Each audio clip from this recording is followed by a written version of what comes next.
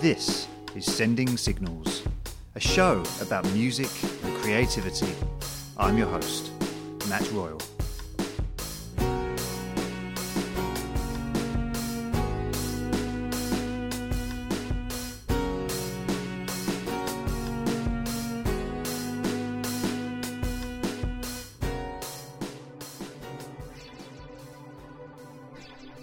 Welcome to the show. My guest this week is singer-songwriter Juliana Hatfield.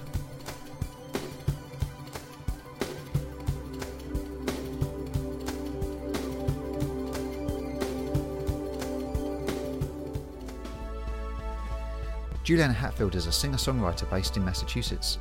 She was a member of the Lemonheads in the early 90s, as well as bands like Blake Babies in the late 80s and Some Girls in the early noughts. She's made albums with Matthew Caws from Nada Surf and Paul Westerberg from The Replacements. She's also released around 20 albums under her own name, sometimes as a Juliana Hatfield Three. Although a prolific songwriter, in recent years she occasionally releases an album of covers by a specific artist. Her latest one, Juliana Hatfield Sings ELO, follows her albums of songs by Olivia Newton-John and The Police. Being a big ELO fan myself, it seemed like a great time to talk with her. She's a fascinating character. She had a particularly rough time in the press in the 90s, and her experience of working with a major label has clearly left its scars. Stick with this one. After a lot of ELO geek talk, we go deep. It was genuinely one of my favourite conversations I've had for the show. Sometimes you have a guest where you feel like you're really chasing down some kind of epiphany. I'd love to know what you guys think. Find me on Instagram at Sending Signals Podcast and on X at Signals Podcast. And please recommend the show to your friends. I really do appreciate it. Here's my conversation with Juliana. Hi. Hi. Sorry, I'm a couple minutes late. It's not a problem. Great. How are you? I'm okay. Can you hear me okay? I can. Oh, Yeah. I like your t-shirt. I see your t-shirt. I wore it especially for you. Oh, thank you. Did you see them in concert? Yeah, it's weird because obviously it felt for a long time like I wouldn't, because they were it was over 70. Yeah. And so I'd kind of ruled out seeing them, and then suddenly one day they got announced as playing a thing in Hyde Park and for Radio 2 over here, and I couldn't believe it. I remember like jumping up and down in my kitchen because I couldn't believe it was happening. But I've seen them like 5 times now or something. Wow. Did you get to see him? Never. I never. If he comes around again or even near me, I will definitely go to see that for sure.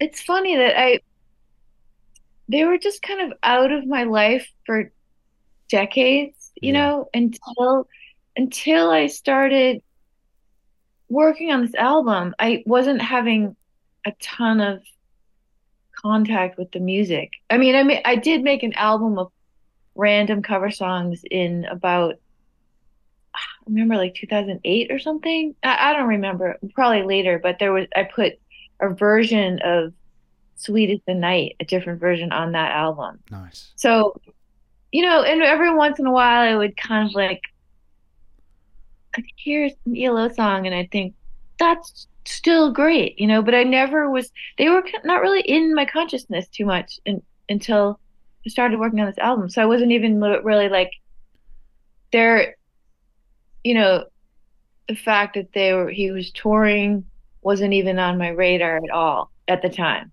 Didn't even know about the existence of the Zoom album until I started working on this album. That kind of thing. They were just like not in my head. I think for me, I liked them so much when I was really young. Like when I was about 10 years old, I remember doing like a show and tell at my school with like my ELO vinyl collection. Oh, that's so cool. Which was ridiculously, well, it wasn't cool at all.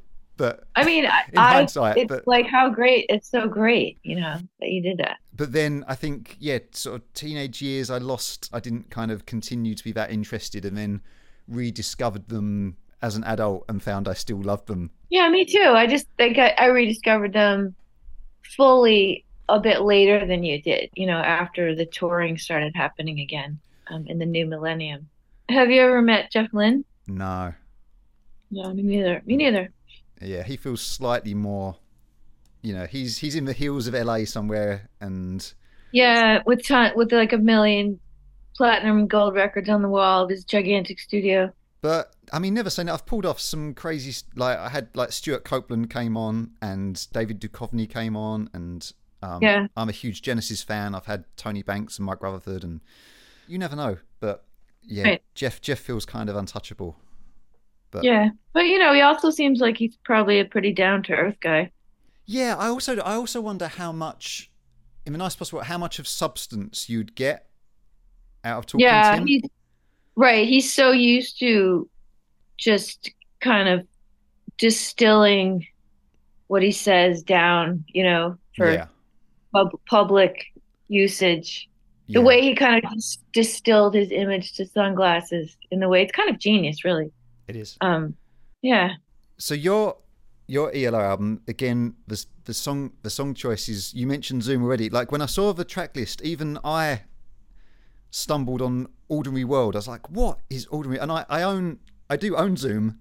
Right. I'm one of the 3 people that own Zoom, but yeah, even I was like, I don't remember that title. Oh, Do you know all the catalogue, or was you just kind of sort of almost flicking through albums and trying to see if anything caught your ear, or did you get into Zoom and I was not familiar with all of the albums, and I never really owned anything by them except for the Xanadu soundtrack, which kind of doesn't count, and then because it's not a really an ELO album, and then it's half of one? It's half an ELO out of album.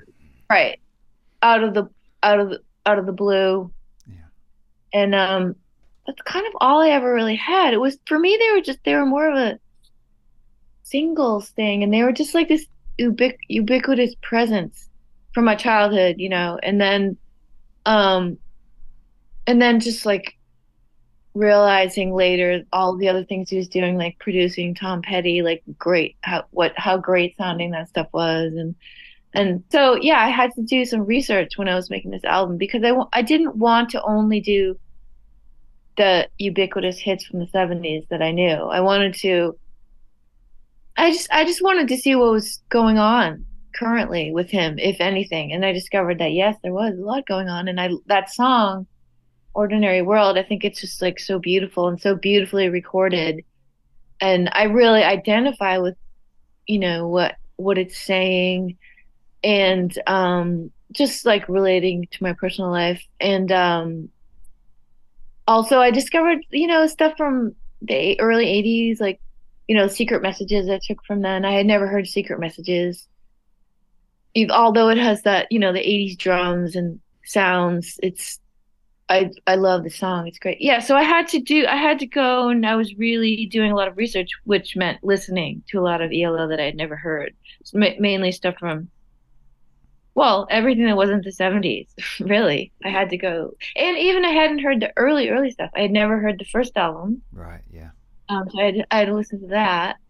I had to. I got to. I discovered a lot of ELO during this process. There's some cool stuff on the fringes, like Yes. Time and El Dorado are probably my 2 favorites. Oh yeah, Time's great. But Time's really good. Secret Messages is great. Like, it's fantastic. Yeah. And there's it was originally, you probably know this, it was originally supposed to be a double, and they finally a few years back released a double album version of it.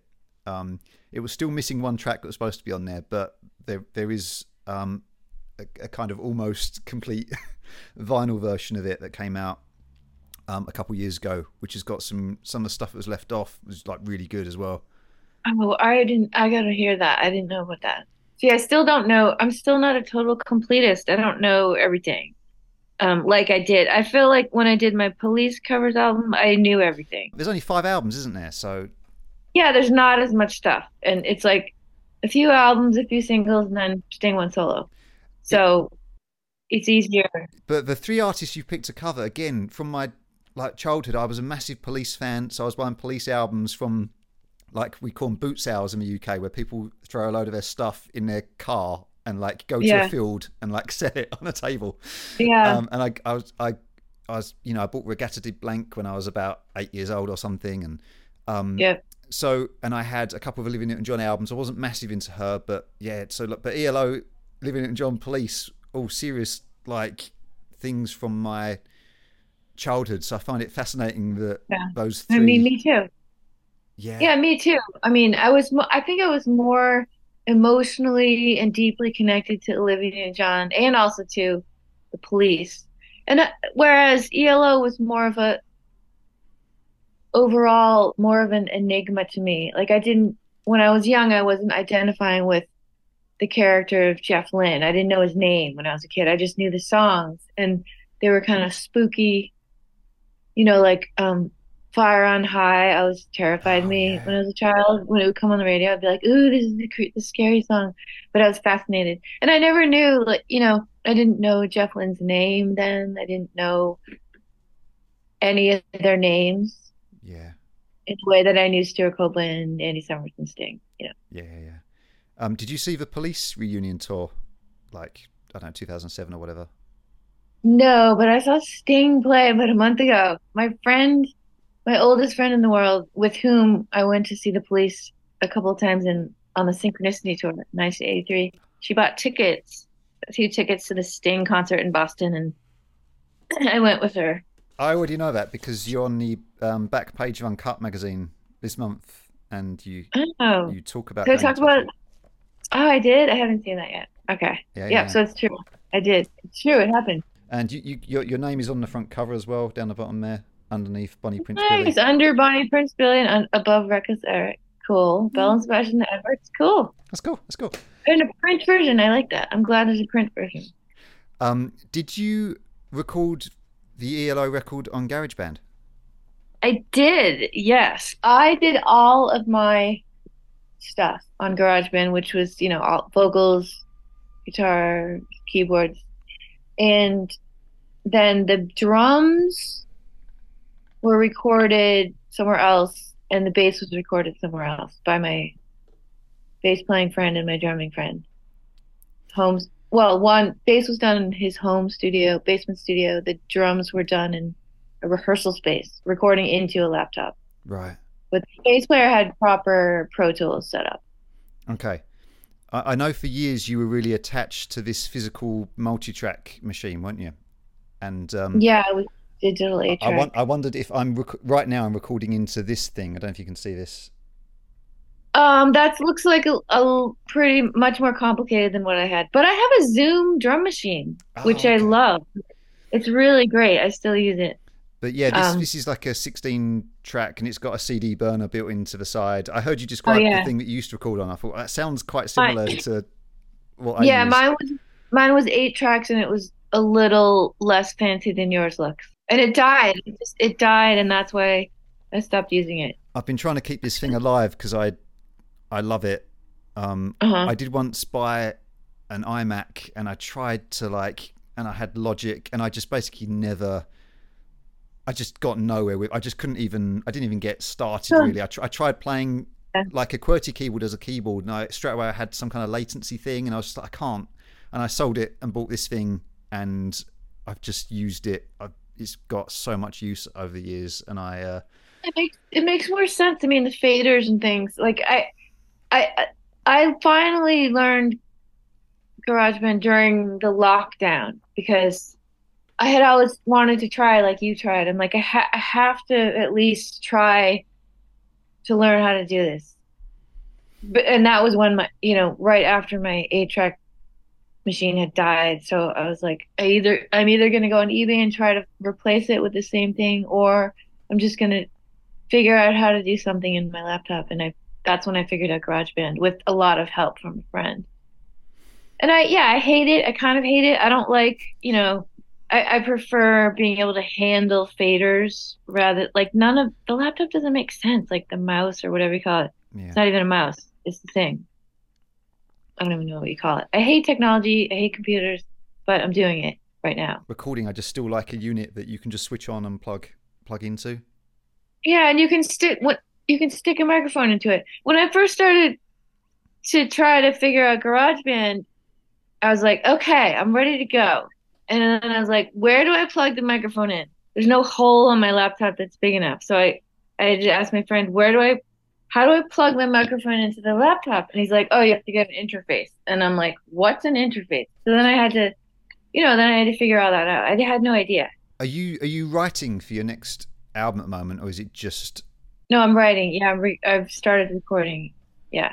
Do you do things to try and disrupt your writing process? Do you try different techniques of writing, or do you do anything to mess with a process, or are you quite happy just using the method that's always worked for you?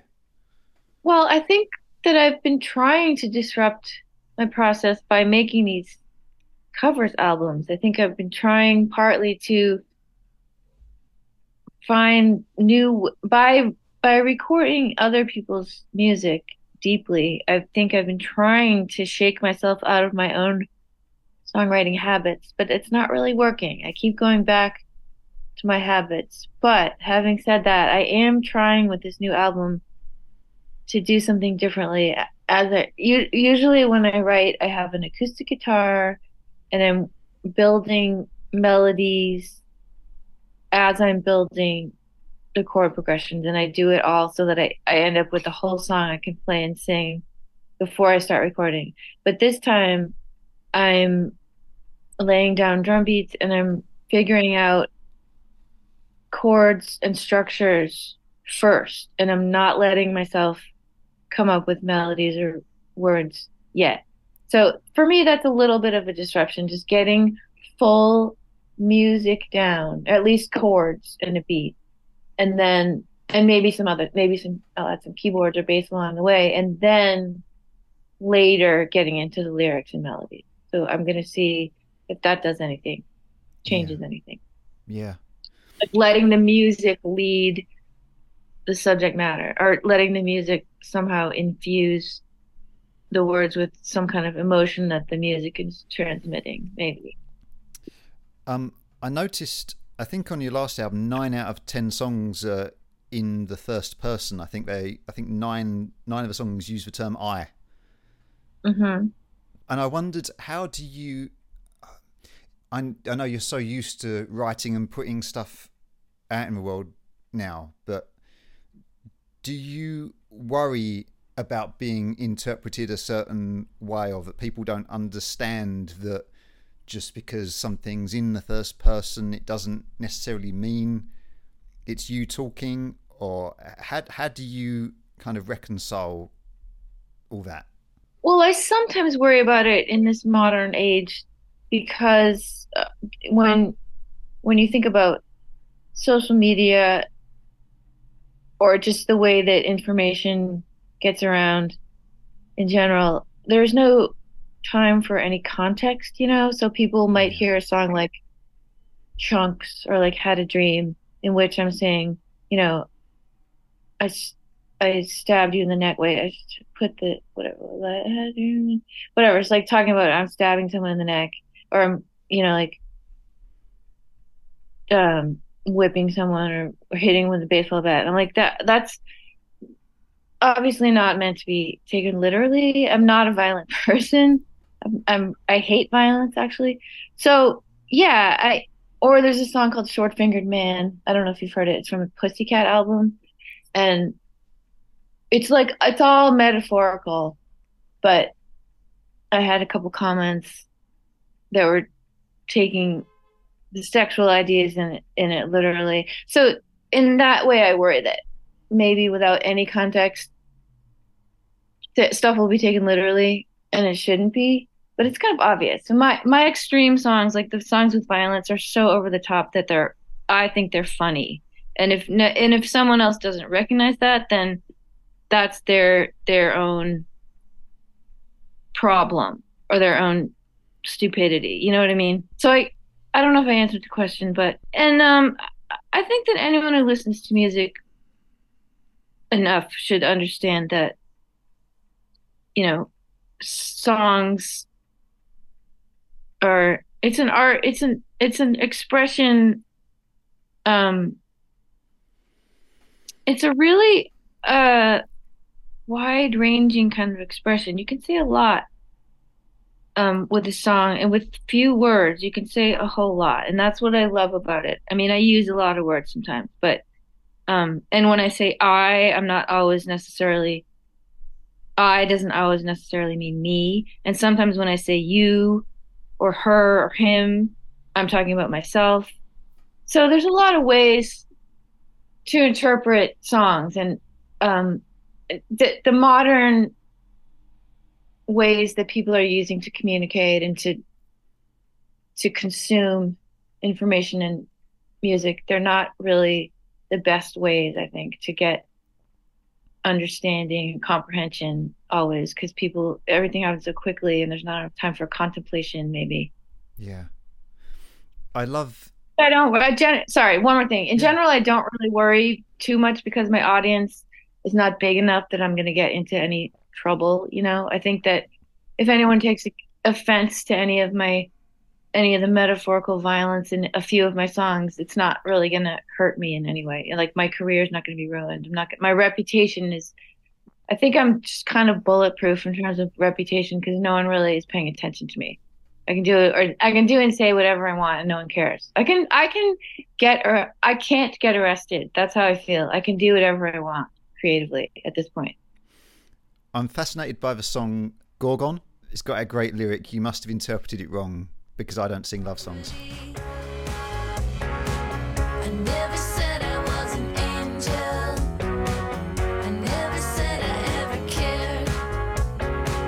I never promised anyone anything. No enchanted fairy tales. You must have interpreted it wrong. 'Cause I don't sing love songs. Fingers everywhere. And it's got this kind of meta thing that You're So Vain has, where, you know, a person has misunderstood a situation or has elevated themselves further than they should have done. But then by now writing that song, you are almost elevating them to that. So they now do have a song about them. But then equally, Right. you're questioning the narrator of that song, and it's like, are they even telling the truth about how they feel? And Right. it's a really interesting technique, and it's sort of mind bending if you start to sort of try and pick that song apart. And I wondered how you felt about that song, and you're like writing it, and was it difficult? And yeah, I don't really know what a question is, but I just wanted to talk about a song really. I love that you're seeing all those sides to it because I think that's what I wanted. Um, and yeah, I actually heard I usually try not to read the comments anywhere, but once in a while I'll take a peek. And I heard a reaction from someone to that song. He was, as a fan, he was saying that like he felt kind of hurt by it somehow, that I was telling my fans that you just don't get it. You don't get what I'm trying to say. Um, but yeah, in the song, I think that I write a lot about my place in the industry, or my lack of a lack of belonging in the music industry. And I have I have this album called Bed, which is my I hate the record industry album. It's all about when I was dropped from Atlantic Records and how the business chews you up and spits you out. And I have a song called Sellout, and how it's like it's not a sellout if nobody buys it. I write about a lot about just trying to exist in this place between art and commerce, two things that just can't be reconciled by me. And I guess that Gorgon kind of falls into that a little bit. It's like I never wanted to be, I don't like to be pigeonholed. I don't like to be explained to myself. You know, sometimes people have interpretations of songs that are so smug and they think they know exactly what I'm saying. But how can that be true when half the time I don't really know what I'm trying to say until I've said it? You know, I use songwriting to try to understand complicated things in my head and my heart. So Gorgon is like, I guess I'm trying to be like, don't think don't assume that you know me. I don't want to be known. Don't make assumptions. I guess that's a big thing. I try not to make assumptions, and I don't want people to make assumptions. Do you feel like you really don't want to be known? Or do you think that's like a defense It's both. mechanism? It's both. You're so smart. You understand things. It's both, in my personal life and my public life, such as it is. I like a lot of boundaries. I don't, I'm afraid of being known too well just because of we all have vulnerabilities and weaknesses, and I don't really want to share those with anyone, no matter how close I am to those people. And it's just, maybe that's a failing of mine, but I'm always trying to protect myself. But in my music, I have exposed a lot of really honest, deep feelings and thoughts and ideas, things that I don't normally communicate to anyone in my day-to-day life or my personal life. And so I guess I'm just I'm full of contradictions. I want to express complicated, ugly things that I'm not proud of, but I also want to hide them to protect myself. So it's hard to make sense of it all. And I use music I'm still trying to work through this all. So it doesn't make sense. It must be, it feels like you're in a really frustrating position, like on two fronts, because on one hand, I notice you're constantly self-deprecating about your popularity as a musician, your standing, etc. But then you were for a while major label, and you kind of had that and hated it. You said you felt I think you said, I heard you say you felt complicit in My your own expectation. exploitation, and so Yeah. you kind of had that, and it was a disaster both for you, and it tangibly went wrong as well. And so now there's that thing of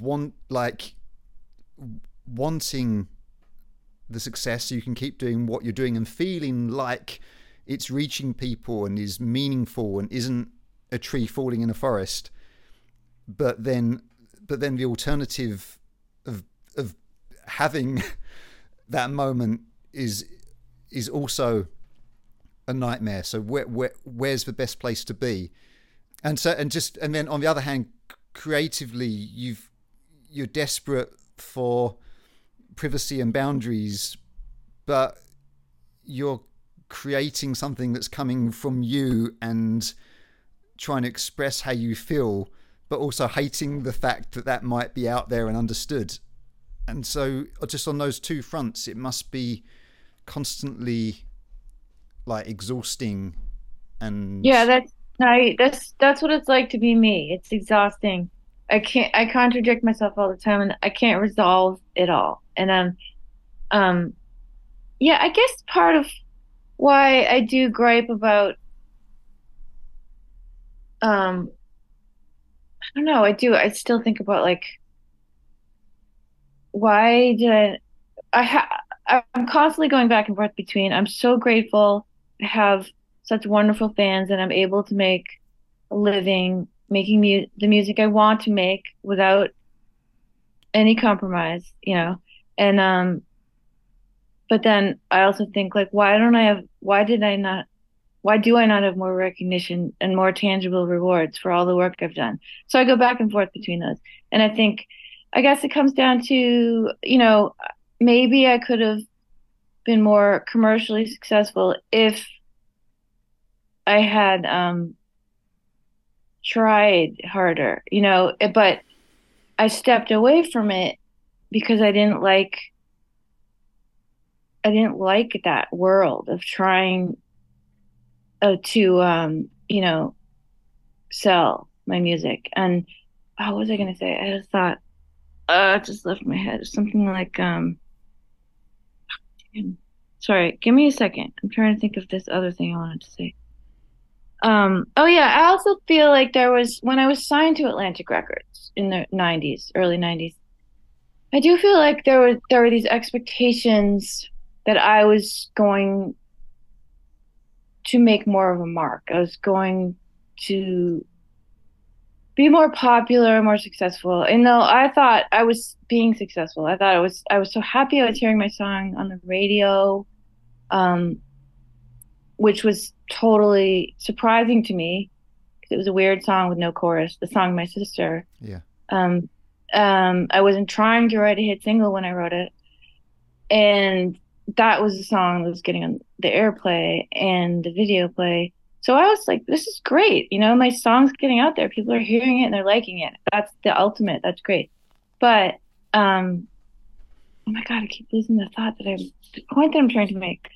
It was important. Oh yeah. So I think that people around me, the label, everyone involved in the business, all the label people, publicists, other people, band, I don't know. I think they were all a bit disappointed in how I did commercially. So I have a chip on my shoulder about that I feel like why wasn't, it's just the age old, problem trying to resolve art and commerce and why I guess what I wanted when I stepped away from the major label system was I wanted again to have success, but on my own terms. I always wanted success on my own terms. I didn't want to compromise. I didn't want to have some cartoonish image that I had to present, that I had to put on, I had to wear and present to people. I didn't want to smile for the cameras. I didn't want to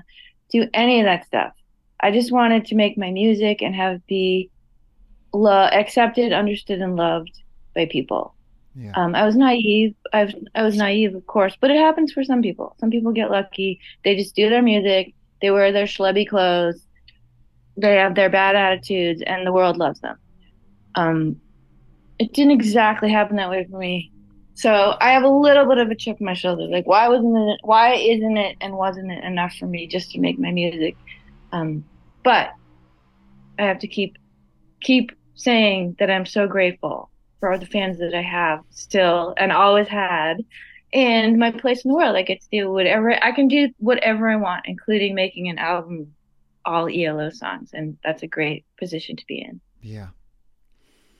I read that when you were struggling with depression and you cancelled a tour, that I gather it was the label wanted a kind of different explanation given. Yeah. All I knew was I was in a bad way. It was a bad depression, like I had never experienced before, and it was kind of debilitating. Yeah. Though I don't think they don't care. They want you out there on the road. They want you to capitalize on I was on the heels of my most successful record, and you gotta keep that train moving. And when I canceled the tour, everyone was like, "This is gonna end your career. This is a really bad move. You can't do this." But I felt like I had no choice. I had to do it. Maybe part of it was me trying to step off the train and putting a stop to it. I think that I think that's, I mean, I was seriously depressed. That was not a lie. But I think the depression was a signal from my psyche telling me, you're not cut out for this, industry, or you can't compete at this level. You just don't have what it takes. You can make your music, but you can't really promote it like the major label system needs you to and wants you to. Yeah. So yeah, that happened, and people were mad. Like people were upset when I canceled the tour. I understand people wanted to get paid, and the label was not happy, and the only person who really understood and had my manager, who was my friend, and my band, they understood, and they were all Yeah. they were cool about it. Everyone was very disappointed though, and they said it will. Yeah, the line was nervous, quote unquote, nervous exhaustion, Yeah. whatever that meant. I didn't tell them to say that, but that's what they decided to tell people. That doesn't even that's a term that has no meaning. I think it's a publicist term, nervous exhaustion. It's odd because I'm riddled with obsessive compulsive disorder, Hmm. and that's obviously like ridiculously misunderstood. And you have the whole people say they're a bit OCD, and it's like, how can you be a little bit obsessive? It doesn't make sense. And Right. and of course, like, I think where we are now, your situation would be handled a lot differently because Yeah. there's such a much. But on the flip side of that, do you ever feel like there's such a conversation around mental health now that everyone is armed with this language and it Yeah. can kind of almost water down things for the people that are maybe really struggling? Does that make sense? Yes. Yeah, it does. I think it's with anything, with everything today. There's so much chatter, there's so many places people are talking about things all day long and all night long, and in a way that kind of diminishes um the intensity of the reality that people are living. If you can um if there's like certain words that certain language that everyone's using um as like boilerplate for a whole range of um levels, that kind of diminishes the reality that every person is dealing with, I think. And it's like everyone is on their computers and their devices, and it's just like type, type, type, chat, chat, chat, talk, talk, talk. Everything just blows by in a second on to the next thing, and there is kind of um there's a tendency to um yeah, like you said, to just kind of not really um consider the depth of the range of I don't I don't know how to say it. You know what I'm saying? Yeah. Or the different the uniqueness of everyone's experience. Yeah, it can be diminished by the boilerplate language for things these days. There's a lot of um conformity in language these days, conformity of conformity of terminology. And I think that it can really um ah, I lost my train of thought. Sorry. That's all right. I'm not the greatest with language sometimes. Sometimes I just can't find the words. That's why I write That's songs, because right. You beat me to it. You got to go on tour with X, who I know like are a band that mean a lot to you. yeah. What was it? What was it like for you to almost be able to step through the looking glass in that way, and to just have a band that meant so much to you when you're 16, and then to be on tour with them? Not many people get to have an experience like that. Do you recommend having an experience like that, or Yes. Yeah, I mean with those people, yeah. I mean I had gotten to know John Doe before that tour happened, so I considered him a friend at that point. And he's a great guy, and so it was not disappointing at all to hang out with him and to get to know him. Um and yeah, was great. Billy Zoom's I didn't get to know him too well. He's kind of an odd duck, I guess. I didn't really get to know him. And Exene, I was kind of starstruck and intimidated. She's not like the easiest person to she's like, that's what I liked about her, is that she's not gonna pretend to be your friend for no reason. She's just kind of matter of fact, and I love that about her. And at first I was a little intimidated, but I wouldn't have had it any other way. So yeah, there were nights on that tour when I would just be like, oh, now I can die. This is the best playing, being even considered by them as an opening act, and then to actually be invited was a dream come true. Because it's like a acknowledgement that what I do has value, because they're so good at what they do. They have such great taste that if they want me to be involved with them, then that's like an acknowledgement of my worth, or my artistic worth. So Yeah, yeah, it's that was validation. the best. Yeah, that was really the best. 'Cause it was like it's like a full circle moment, like they were so inspiring to me. Exene was so inspiring to me. She made me realize like I could be my just like weird, scruffy self. I don't have to brush my hair, and it's okay.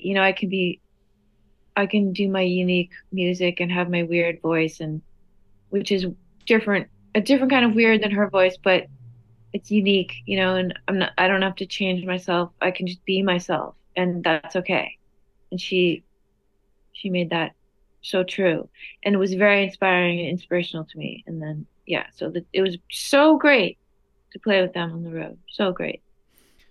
I was also curious about what it's like to try and collaborate with Paul Westerberg, because he feels almost like, in a way, like Bob Dylan, where you feel like if you met him, you wouldn't be able to have an ordinary conversation with him. Does that make sense? Yeah, well, I met him a long time before we collaborated,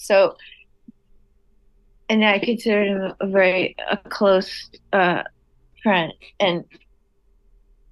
But yeah, I remember the first time or times that I met him, I was just like, oh my God, my head couldn't really, my head was exploding, like what, couldn't even believe it that I was in the same room as this person. It's just like my head couldn't really, I couldn't get my head around it. It was too, but gradually I came to know him, and I realized like, okay, he's a person. Okay. He is actually a human being, but a very complicated one, which you can kind of gather from listening to his music that he might be a complicated person. Yeah. So it was a complicated relationship, but I guess that's the kind I'm interested in. So I get bored easily. And then, but even still, after having known him for decades, when we collaborated, there were moments when we were in his home basement studio working on the I Don't Cares record, when I would look over at him and I'd think like, oh, my teenage head would be exploding if it had known that I would be in this basement with Paul Westerberg recording music together with them. And because it was when I was a teenager, I was in love with him. It never really goes away, that starstruck feeling. It's always there, but as you get to know someone who was an idol, you do realize like you can separate the musical entity from the person. But it's always weird because the musical entity always is there in the room with you and the person. Because the musical persona, I believe that the musical persona is like a separate entity that exists outside of the human being. And I feel that about myself. I feel when I listen to my music, I think like, wow, that's the best part of me. That's not me. That's something that came from me, but it's not me. And then I'm just this like loser, with this insecure loser. And then there's my musical persona, which is like the better part of me. If that makes sense. I know, having, like on the podcast, even having, got to speak to like Stuart Copeland and Genesis and things, and I'm very careful because I don't ever want to feel like I'm elevating a person It's like Right. it's the art. It's the art that's special. Yeah, you can You know.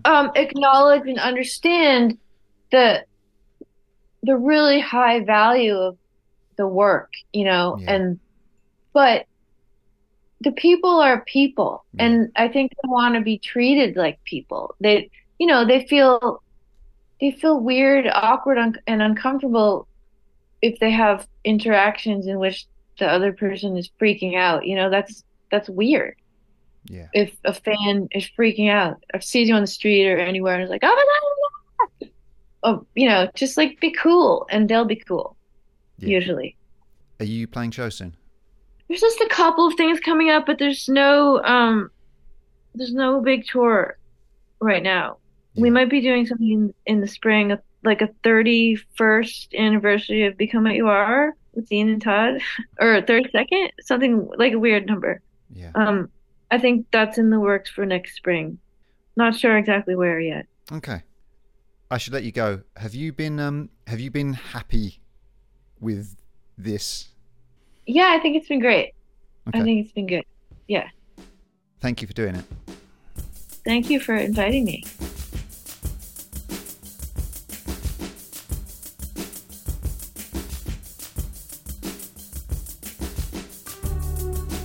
And that's our show. Thanks as always to our guests whose opinions of her own. Thanks also this week to Monica Hopman.